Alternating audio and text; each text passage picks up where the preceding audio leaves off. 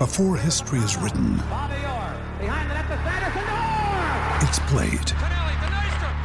Before it's frozen in time, it's fought one shift at a time.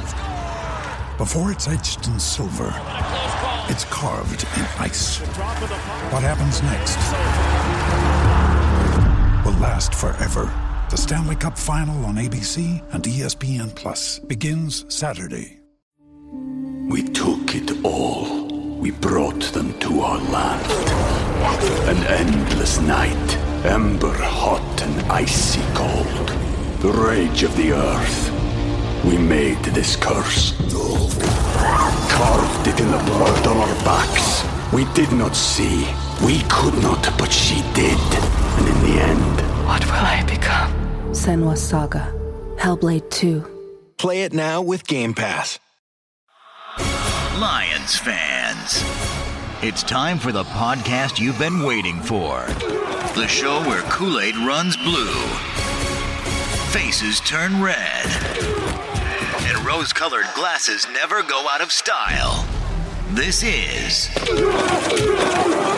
the Detroit Lions podcast. Thank you so much for joining us. Now? My pleasure. We started at 9 a.m., so we're an hour 10. Yeah. Wow. So are you guys actually going like the 24 hours, like no sleep? Yeah. Yeah. Nice.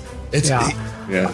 Don't advise us of the negative things that body does. No, it's not fun. I had to do a lot of these 30 to 36 hour shifts in medical school residency. I was going to say. Wow. Rough. By the 18-hour mark, it's like, you're not feeling good. You're feeling pretty irritable. I think the hardest part about this is the being planted on my ass for all this time. I need to get up and get my legs moving. I'm getting really antsy, but I'll have this cup of coffee. Yeah. We'll talk to you. We're gonna actually play a video. It's a replay from last year of my cousin who lost her son to cancer. But it's really like provoking and really helps people understand kind of what some of the emotional drive behind doing this is every year, and kind of gives people a feel for what the effect of some of this is. So while that plays, I'll actually get up and I'll actually go outside and run around the house and then get back in. Go get some food. Yeah. So Dr. Liao, I am so excited to have you on. We've been talking about this all day and we're really excited about it because you can give us so much insight from a place of knowledge. And knowledge that, there's so many people that speculate about this stuff that I did my own research kind of people. I read it on the internet once kind of a thing. And you bring a lot to this. So I want to start kind of just share with us your journey to, I'll say it this way because I say it to myself, to doctoring, right? How did you get to where you are, and what was your journey to get to what you do today? Well, I grew up in Michigan, in Bad Axe, Michigan. Huge Lions fan growing up. I saw that you guys had Herman Moore earlier. Yeah. He's a big part of my childhood. Love that guy. And actually went through my old card collection and found these two babies. Oh, wow. Rookie cards for Herman Moore. Look at this guy. That's action-packed Herman Moore rookie card. It's got like 3D embossing. Fantastic. Awesome. I got a upper deck card. So Herman Moore was a big part of my childhood. So that's awesome that you guys had him on earlier. That was fantastic. So I went to University of Pennsylvania in Philadelphia for undergrad and did a psych major there. Then went to U of M, Michigan for medical school. And after that, did a residency out here in Washington State. That's where I am still right now. But I've been following the Lions decades as well as the NFL. I'm not an orthopedic surgeon, so I don't have intimate knowledge about the surgeries and that kind of stuff. Right.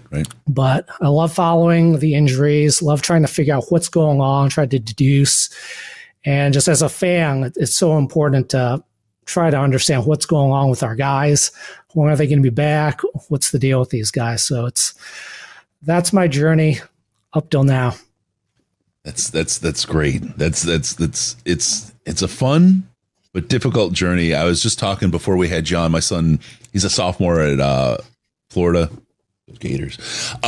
And he's on a a pre-med track, and we all recognize, right, what's going on. He's doing a double major, biology and cognitive psych, and then he wants to go on and do the MD track. But we both know, to get to medical school from here is a long road, right? It's a tough journey. So we'll see how it works out. If somebody can do it, it's him. He's really inspirational to me. He's way smarter now. He may be more wise now than I am at this point. he's a bright kid. So it's really something to see. I want to start out talking about James Houston and his injury. We've talked about him a lot today. The broken ankle, right? This is something they're talking about. Hey, he's ready to come back. And we were just talking about this a little bit with Russ. I'm like, what? So first off, what does the break mean? What does the rehab look like? And when they say he's ready to come back after 8 weeks, what does comeback mean? Because and the thing I use as an example is I get a cast off my arm and man, is that thing skinny. Like, I don't think I could go throwing a baseball. I don't think I could play tennis at that point. Right. So help me understand when they say he's ready to come back. Does that mean with rehab, like he can play, put pressure, cut, all that kind of thing? Walk us through what we've got here with James Houston. Yeah, I think 8 weeks is not really in the realm of possibility. So let's start at the beginning here. September 17th was his injury. If you watch the video of it, he gets blasted, head-on collision on a kickoff. Just a really brutal collision. It's like he ran into a brick wall, except the brick wall also has legs and was running at him. So he got bent over. His ankle gets trapped in a high ankle sprain mechanism and totally gets bent over, can't get his ankle out. Now, a severe high ankle sprain can certainly cause a fibula fracture, which is reportedly, I believe, what he had. So what we're dealing with is, at the minimum, a severe high ankle sprain, and then you tack on a fracture on top of that. So I looked back in some other players who have had similar looking injuries in the past with a fracture. You look at Dak Prescott, who had a famous one in 2020, ankle dislocation, fracture. Dak Prescott was out 4 to 6 months. Dak Prescott's injury was a little bit more serious because it was an open fracture, which means the bone punctured through the skin, which can introduce complications of infection, makes it more difficult to come back from. Other people, Drake London in 2021 at USC had a similar fracture. He was out for over 4 months. Jalen Waddle in 2021, similar fracture. He returned in 11 weeks for the national championship game, but he was very hobbled. And I don't know if you guys remember, he was limping around the whole game. He probably shouldn't have been playing. Yeah. He probably came back just because it was the national championship. So if we're comparing to similar fractures in the past, similar mechanisms of injury, we're really looking at probably 3 months at a best case scenario, and good chance this is 4 months or longer. So 3 months would be mid-December. And that would be mid-December at a very optimistic scenario. And if you listen to Dan Campbell's presser on Halloween, he talked about it a little bit. His quote was, "If it's happening, we're talking about December." Yeah. That doesn't sound too optimistic. Now, we have to take everything coaches say with a grain of salt, of course, but Dan Campbell's pretty straightforward about things, and he may not be that open about everything that's going on, but he's pretty straightforward. So doesn't sound all that optimistic about December. And if he does come back, it might be late December or possibly the playoffs for James Houston. So hope I'm wrong. Hopefully we hear some stuff. Yeah. And then you're dealing with, like, he hasn't been able to be in football shape either. And that's just the mechanism of the injury and coming back from that too. It's kind of discouraging, but absolutely. It is what it is, man. Like Chris said, you're right. A lot of it is rehab too. And with James Houston, he's a special case because his value to the team, his superpower is bending the corner and getting the quarterback. In order to do that, he's going to need full-on ankle flexion and torque. So he's not an offensive lineman like Like we saw Taylor Decker and Jonah Jackson this year with high ankle sprains. Those guys can come back a little bit easier because offensive linemen, they don't have to do that kind of stuff with their ankle. They can tape it up and get out there. But for James Houston to be back doing what he can do for the team, he's going to have to be close to full strength of that ankle. So it's going to take him a little bit longer than, say, another position or another player. Right. So realistically, do you think playoff return, or do you think that it's going to be hey, let's just work it. We'll see you in training camp and OTCs and we'll go from there? I think there's a chance for a playoff return. That would be the optimistic view. I'm crossing my fingers for that. But there's also a good chance we don't see him until the offseason. And then for healing and rehab and that kind of work, these guys are in such great shape as athletes. I mean, the comparison for a guy at my age and my fitness level and their age and their fitness level, the rehab and the repair work is going to be completely different. I imagine they're getting, I don't know, maybe not. Maybe they're not getting popped full of things like denosumab or any other stuff that's out there. But there may be, there's bone healing drugs out there for other reasons. But what are they, is there an accelerant just because of their athleticism or their age that may help him kind of bend that curve to his favor? Yeah, I think there is. I think these guys do somehow come back a lot faster than the general population. Whether it's, I don't know exactly what it is. I think part of it is their athleticism and their fitness before the injury, as well as their youth, as well as they're getting just around the clock care and monitoring and observation. So they can come back sooner than the rest of us. Got it. We took it all. We brought them to our land. An endless night, ember hot and icy cold. The rage of the earth. We made this curse. Carved it in the blood on our backs. We did not see. We could not, but she did. And in the end... What will I become? Senua's Saga. Hellblade 2. Play it now with Game Pass. So high ankle sprains. I attempted to explain the mechanism of it before, and correct me if I'm wrong, please do, because my experience of this is just that I've suffered them. Is the tibia and the fibula coming apart at the bottom, right? And that's what Jonah Jackson is dealing with now. And that's an injury that rest fixes more than anything else, right? Yeah, you need to rest that. And it's not necessarily just at the bottom. If it's a severe one, it can go all the way up. A very severe one causes what's called a Mason-New fracture, which is a proximal fracture of the fibula. That stress is so strong that it actually starts pulling things up at the top of your leg as well. So it can be an ugly injury because there's just so many things that are holding the tibia and fibula together.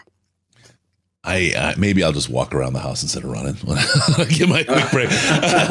my ankles hurt. We don't want you getting hurt. Yeah. So with Jonah, he's been out for this would be the fourth week that he would be out. He missed 3 games so far. Yeah, and so we've got the bye week this week. Is it reasonable to expect him to be back for the Chargers game? Yeah, absolutely. Based on what we've seen this year with Taylor Decker, who had a similar looking high ankle fracture back all the way in game 1 against the Chiefs, he missed 2 games, came back maybe a little bit early because it was a Thursday night game against the Packers. He really wanted to be there for that. We saw Brian Branch with a mild high ankle sprain as well. He missed 2 games and he was back. I think Jonah Jackson on video looked very similar to Taylor Decker's injury. So again, everybody's different and every injury is different, but based on what I see, yeah, he could absolutely be available for the Chargers game. A lot of it also depends on our depth and how all the other guys are playing too, as well as something to consider is we have a very good chance to be in the playoffs this year. Vegas odds have us at 93% chance to win the division. Yeah. So much higher than that even to get the playoffs because we got a wild card spot even if we don't win the division. So do we want to rest these guys an extra week or two, make sure that they are good for the playoffs? That's something that the Lions are probably thinking about and really considering when it comes to all these injured guys. And I think we haven't had to deal with for a while. Well, I think there's something. Yeah, it's a new situation for all these guys. There's something, including us as fans, with the Lions, and going back to Tyrell Crosby, right? And I don't want to get into the nuances of everything, but he walked out and he said basically the Lions didn't care about his injury; they just wanted him to play. Whatever the reality is there, that's one person's story. That's fine. I'm not going to dispute or acknowledge that it's true. I'm just going to say that's what was said. As an organization, this organization has taken a different pivot from a lot, if not everything, that the old organization did, except they still play the same sport. It seems like mostly they do everything different. I know a case of one player who was cleared to play, and the coaches said, nope, you're not playing. You're not moving laterally the way we need you to. So we're keeping you out of the game, even though the trainers have said it's okay. And then with JMO, they gave him at the end of the season. He didn't see a whole lot of time on the field in the last season when he should have been healed. It feels like he really could have easily seen the field, but they were really gentle, kind of rolling him back, giving him a couple of here's and there's, and that's it. This cautiousness of the team obviously bodes well for these guys to heal better. It probably makes the players a lot more trusting of the front office and the staff as well. But it really now, as you said, as you head towards this opportunity to show up in the playoffs, gives guys a chance. Everybody's dinged up, everybody's bruised, but these guys maybe are dinged up and bruised a little less because their coaches and their staff gave them a little bit extra time to heal. Value in that? Yeah, I do like what they're doing with getting guys back in slowly. Back to what you said about Tyrell Crosby and also to some extent DeAndre Levy, who also complained about the medical. It makes me cringe when I hear these kind of things because the doctors are not allowed to say their side of the story. So it's just a one-sided story you're getting from the player. And as a doctor, I know a lot of times there's a reason a doctor did something. The doctor did something or said something for a reason. It has an opinion for a reason. And for the doctors not be able to comment at all is really unfair to the medical staff for the Lions. But I do like what they're doing, getting guys in slowly. Like you said, with JMO last year, just working them real slow. I expect to see the same thing with David Montgomery Demo when he likely comes back against the Chargers. I'm not expecting a whole lot of carries from him coming back from this rib strain. He can play with the rib strain, but those things aren't totally healed for weeks. So the smart thing, and something I expect the Lions to do, is to just work him way back gradually. Just give him a few touches the first couple games, especially with Gibbs and Reynolds playing so well. And you gotta feel like, with Gibbs playing the way he is, that they feel like they can take the time. That Raiders game really bought them. And the thing is, with no practice, like with actual rest time for people, that's got to help Montgomery get better quicker as well. Good question here from Jeff Merrill, and I appreciate that he writes out the acronym before he uses it. Deliberate cold exposure has shown to accelerate the immune system. Has there been any research that you know of on DCE and bone healing? Not that I know of. I'm not on top of all these studies at this point.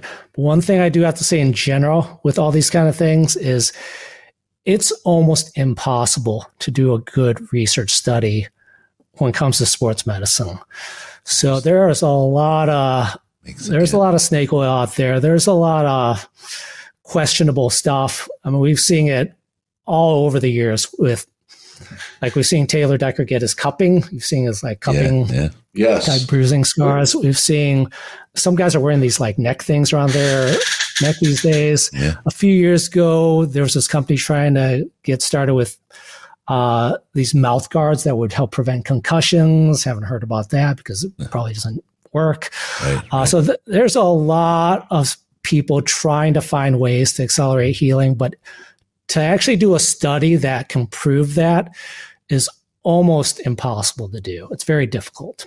There's a lot of people trying to make money, and then also followed by the rest of that. Yeah, that's absolutely true. And you're right. I hadn't thought about it. The sample size and the ability to get a good sample of people to run proper studies on is almost impossible. How many football players can you test your mouth guard on and actually have like a concussion situation that you can say data, right.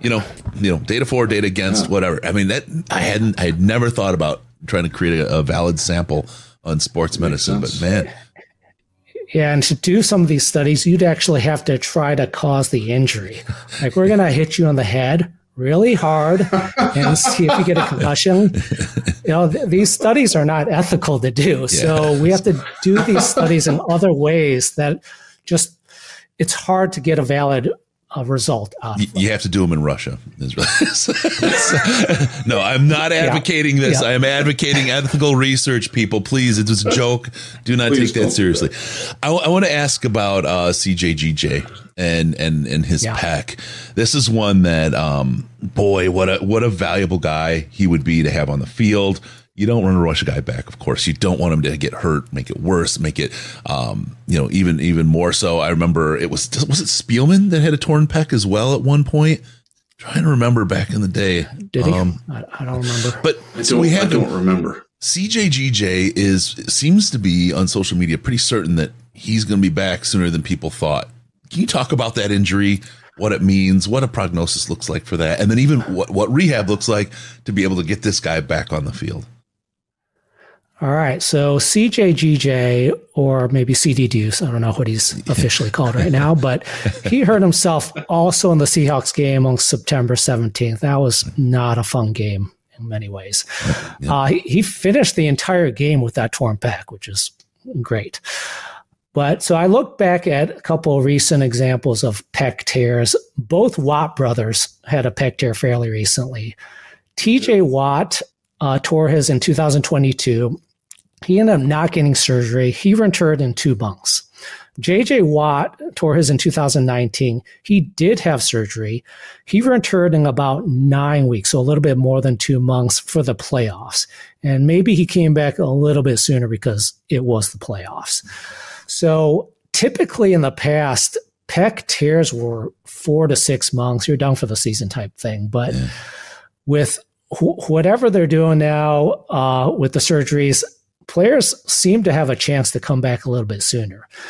So if he can come back at around the 10-week mark or so, we're talking about end of November, early December, I think is a possibility for CJ. Wow. And so what do you think, again, from a rehab kind of situation, is it something that, and then knowing we know about the Lions, right? Because you got your football head going too. So it's a good kind of combo. And the way the Lions run, is it something they wait? Okay, he's ready at the beginning of December. Cool. Let's just run some practices. Let's go late December before he sees a little bit of game time. And then hopefully that last game against Minnesota, we get him a full game, up to speed, get all the rust knocked off, and the playoffs. I mean, is that kind of the ideal arc for him to really ensure he doesn't re-injure that? Yeah, definitely. Especially with Tracy Walker playing so well. I don't even know if CJ is going to take over a starting position at all this season with Tracy Walker there. Shots fired. I mean, Jeff, maybe you can give us your opinion on that, but I don't hate the way Tracy's playing at all. So yeah, there's no reason to rush him back would be the long and the short of it. Yeah.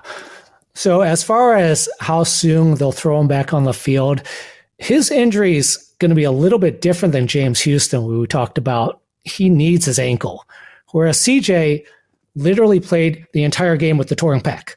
So cornerback safeties, yes, they need their pec, but it's not like they can still run around. They can still cover guys. So he might be able to come back a little bit sooner in the rehab process than James Houston. Yeah. Wow. That would be great. Just to get the emotion from him coming back. Yeah. So one of the things we were talking about this morning was, and I forget who asked it or who we were talking with even. The day blurs as it goes on. There's been it seems like we're not getting as many Lisfranc injuries as in the past, and that's a very debilitating injury. And one of the things that I've seen at our local high school, actually, they gave a couple of kids who were vulnerable to it or who had them like shoe inserts. Do you know anything about like the types of like prophylactic sort of measures to go through these things? Like what can you do? I know that like the offensive linemen who wear the knee braces on both knees, even though they've never had any issues with it. Right. What's your thought on that sort of type of action? Yeah, a Lisp Frank is a midfoot sprain. So yeah, possibly, I guess if you could really lock in the foot, that could help. But you're also taking away somebody's athleticism when they do that. So we saw Amir Abdullah with the Lisp Frank with the Lions, and going way back, Kevin Jones. I don't know if you guys remember. He had a Lisp Frank. Oh, yeah. Wasn't that Mikel Leshore had one too? Was that what he did? Achilles. Had an Achilles. Yeah. Okay. Thank you. Sorry. It was Achilles. Yep. I'll stop talking. It was. Yes. So, the Lisp Frank, this is again where it's hard to do a valid study. Like you said, Jeff, these Lisp Franks, they're not super common injuries. It's not like guys are going down once or twice a game with them. So you're trying to prevent something that only happens rarely. How do you prove that a certain insert is going to prevent something that's a rare occurrence? Yeah. I'm glad you brought that angle. I know what the other part of this conversation was it seems like there's been a rise in, and this is just observational. I don't know if the data is true on it or not.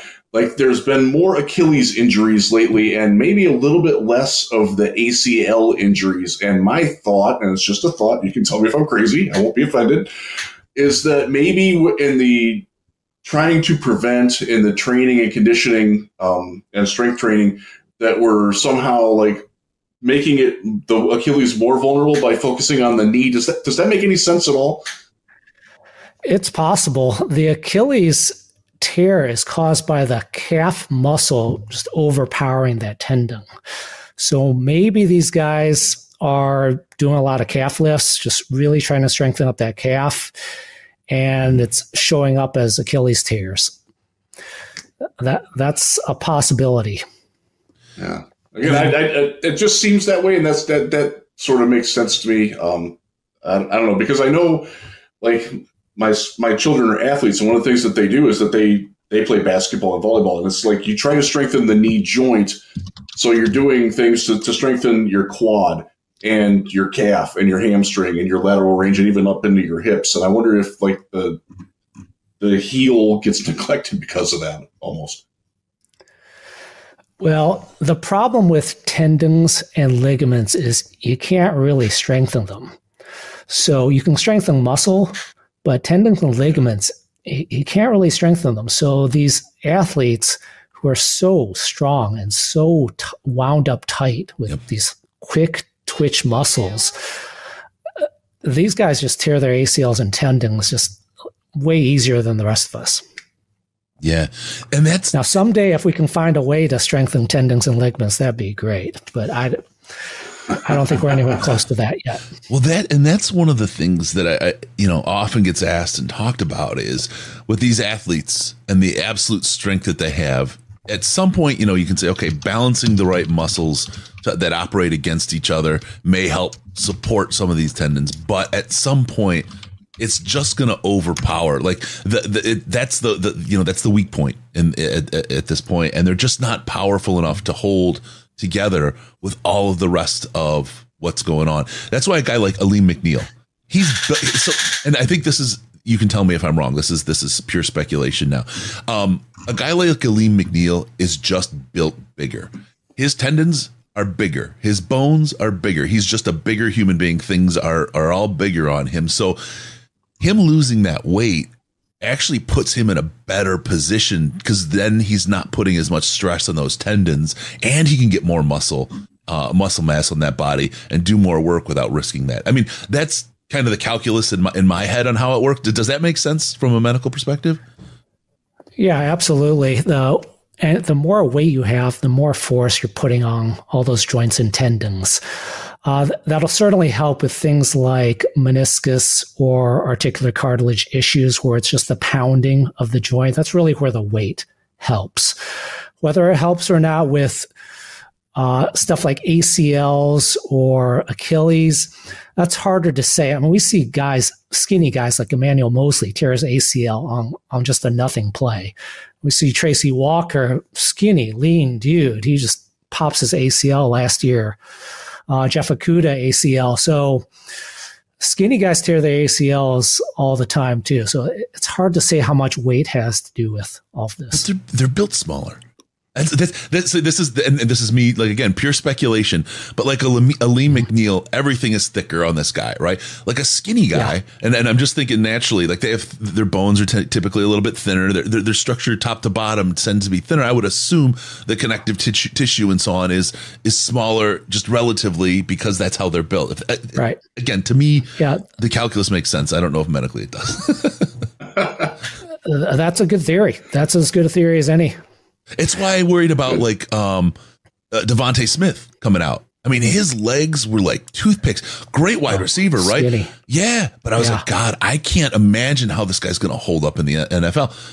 Right. Doesn't seem to be a problem. Yeah, but, he's it's not like JMO. I mean, JMO's just so lean and skinny and tall. He's way taller than you expect. Yeah. So, yes, he is. JMO's already torn the ACL, so hopefully JMO can stay healthy the rest of his career.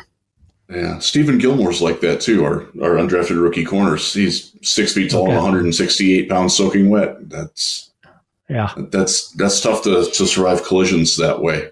Yeah, Right. One of the other injuries that I wanted to ask you about, and this is more for the draftnik in me, but I'm going to talk about Michael Penix Jr. You probably know him because you're out in Washington. Know who he is. Washington quarterback has torn his left ACL twice and has had AC joint shoulder injuries in both shoulders. How, obviously without knowing his chart or anything, how scared should you be that there's a chance for injury, that he's just injury prone on that sort of thing? And I know it's difficult you'll have to generalize a little bit, but like I'm very worried that I can't draft him because of that, even without seeing his medicals. Like, is how much concern would that be for you? Like, oh man, this guy's a good chance to get injured again. I'm with you, Jeff. I'd be highly concerned as well. Now, there's varying opinions on this. Some doctors will say one ACL doesn't mean you're going to tear the other ACL. Injury prone is not a real thing. I'm not sure I'm in that camp. I think I'm in the camp where this guy, if he's had 2 ACLs in the same knee, a couple of AC joint sprains, there is either something wrong with his body, his ligaments just can't handle the stresses, or number 2, there's something about the way he plays.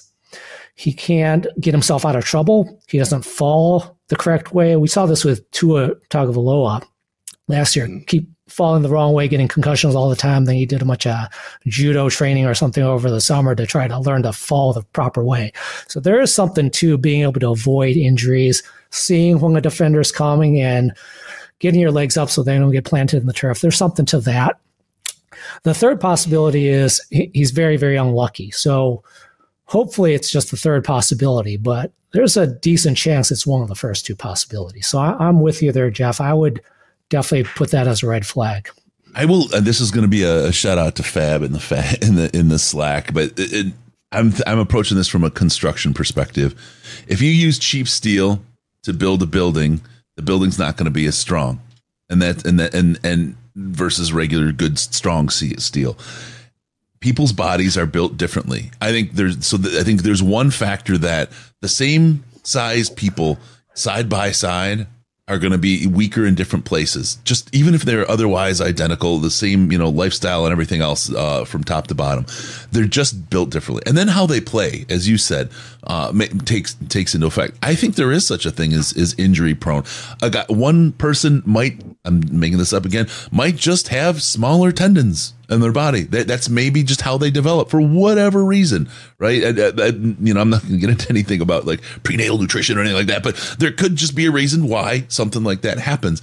And that's kind of one of the things that differentiates these athletes that play so well so strong and then are Hall of Fame tier and play without injury. They just are constructed physically different and then have all that talent on top of it. And it's a combination of so many things, some luck of the draw, some sheer will and force of nature that make those absolute top elite athletes. And I think just some people are injury prone. I just think that's just how they're built. And it's too bad. And again, some of it's how they play. So I think all of those things are potential, results that you see in a player's career. Yeah, I agree with you, Chris. I think people's ligaments and tendons have different strengths. It'd be great if there was a way to measure it, but you can get an MRI. It's not going to tell you the strength of a ligament. It'll tell you if your ACL is torn or not torn, but it doesn't tell you how prone you are to tearing it in the future. Yeah, you see guys like Barry Sanders. He didn't have any major injuries his whole career. It's just, now that you think about it, the way we see running backs just go down all the time these days, it's almost a miracle that he was able to get through his whole career without any kind of major injuries. And his thighs were gigantic. Do you remember Barry, because he felt like on the field, you look at him running, he was always kind of low when he ran, but he looked like he was 4'10", because he just looked short compared to everybody out there. And he was almost a box. His thighs were probably 3 feet wide. It just looked fun, the way he was.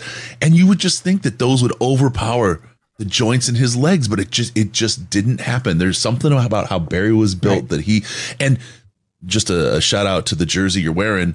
We talk about Golden Tate, how he's been able to avoid injury. You watch how he rolls when he gets tackled. We've talked about, I see a lot of that in Amon-Ra as well, how he knows when to push for that extra couple of yards. And when he dives under a guy or rolls or spins away from the hit, just really aware of the people coming at him and the hits that are potentially going to be delivered. And I think that is not just a business decision. I think that is absolutely a lifelong health decision, and helps them be the great players that they are. Yeah, absolutely. There's a lot of coordination when it comes to how you fall, how you get hit.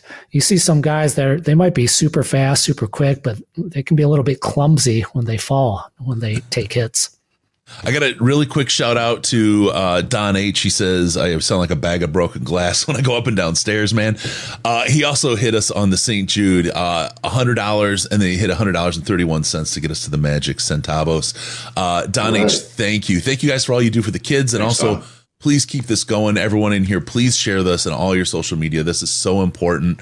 Big Dom, thank you, brother, $100. And Matthew Ratliff with $50. Dr. Jimmy Liao is a fantastic follow on Twitter. Lions on the rise, baby. And definitely follow Dr. Jimmy Liao on Twitter. It's great stuff. And I mean, we look at things all day as just Lions fans, and sometimes you read and you're like, wow, that's really great, and you move on, and it's like we forget to mention. I'm so glad that Jeff brought you up on the show last time and we were able to connect. This is really fantastic, and having this kind of insight and being able to test some of these mental models that roll around on this goofy head of mine is super helpful. So really appreciate it. Yeah. It's fun that you're very well with our ignorance. We appreciate that. No, it's great talking to other Lions fans. I mean, growing up in Michigan, you'd think you'd be surrounded by Lions fans growing up, but shockingly, it was few and far between. Most of the kids around me growing up in grade school, high school, even in medical school, they're fans of other teams. It's Steeler fans, Cowboy fans. So being able to have a forum like what you guys do with your podcast and your website, it's just great to be able to interact with other Lions fans. Absolutely. Well, Doc, let's talk. Let's do some more. This is great. I appreciate your insights, and there's you bring a lot. You know what I mean? And I think it's something that could definitely, add to the overall offering. Have a platform, and I think that's something that you deserve because you've got a lot of great insights. You're a super smart guy. And people are hungry for this kind of information. A lot of people make shit up in their heads, right? And to have somebody with kind of the bona fides to be able to kind of talk through it with and help dumb guys either feel smart or readjust their thinking is a really big benefit. Well, I appreciate it. And just as a caveat, these are just my opinions, just based on video and just guessing.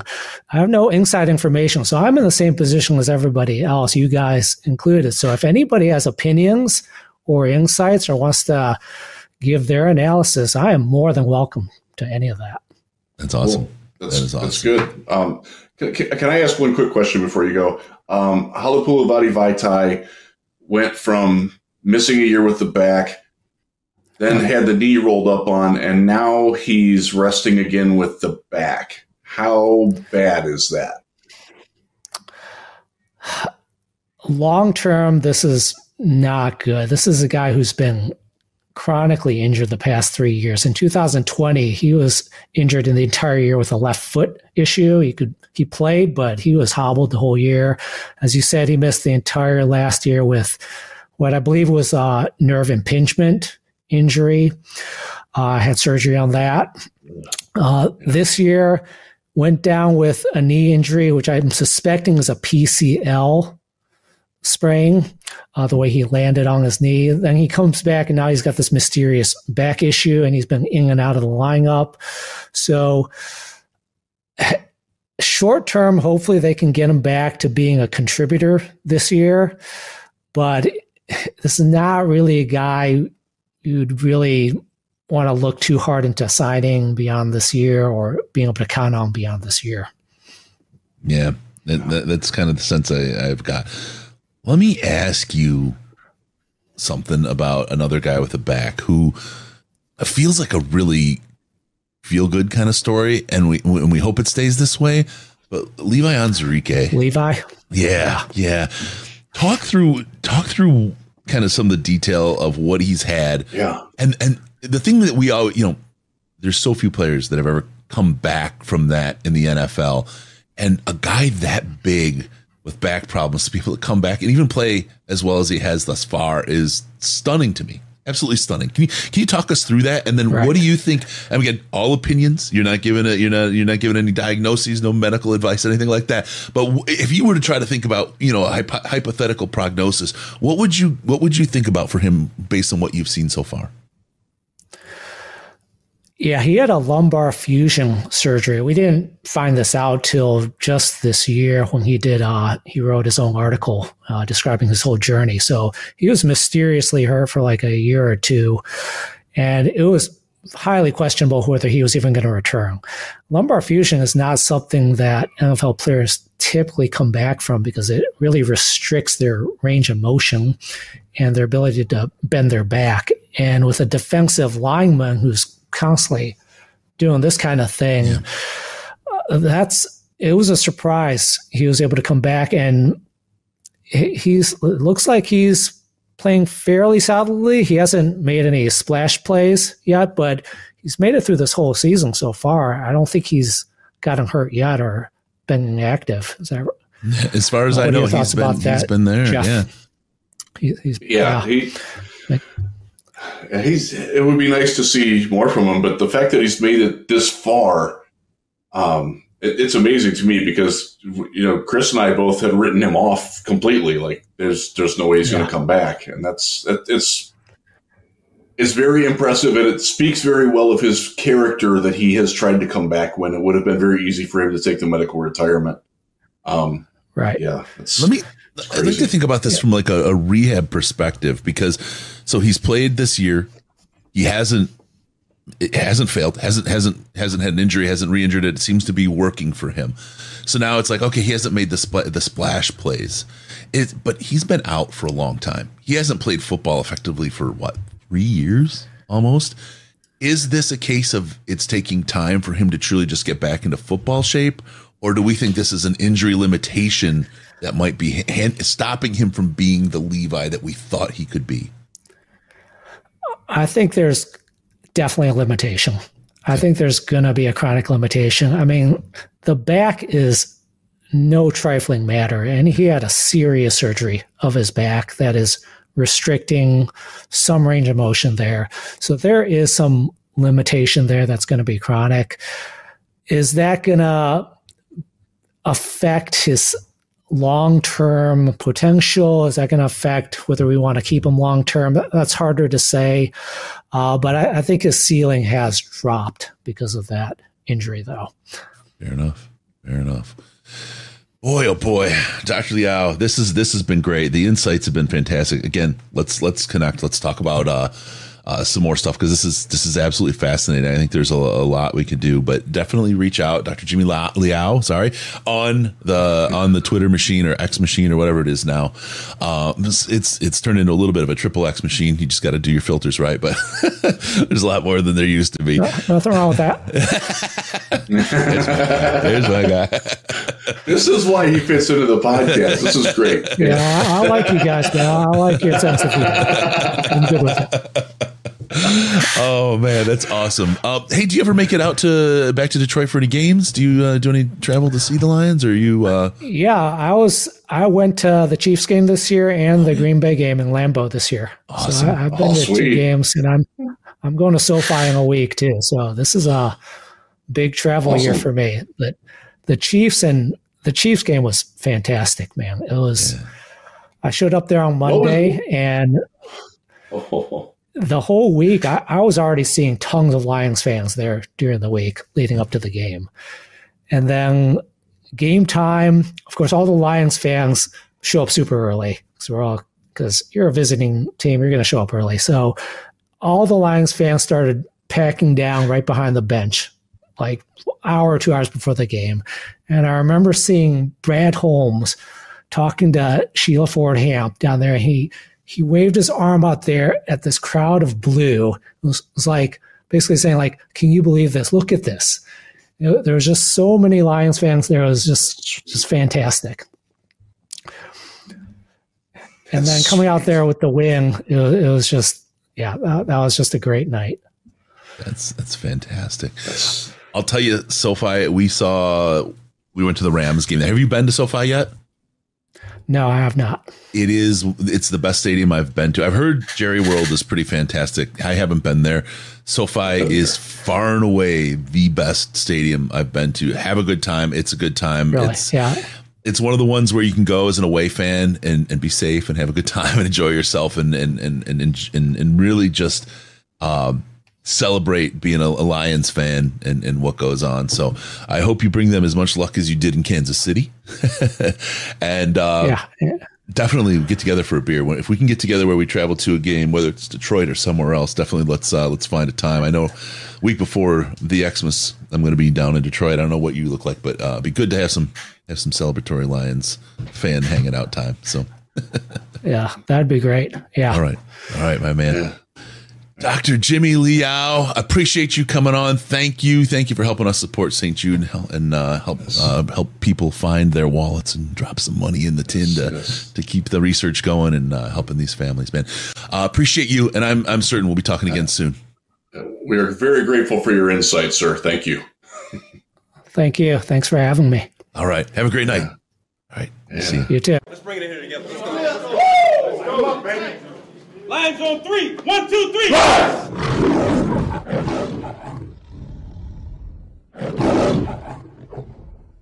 You've had enough of that shit.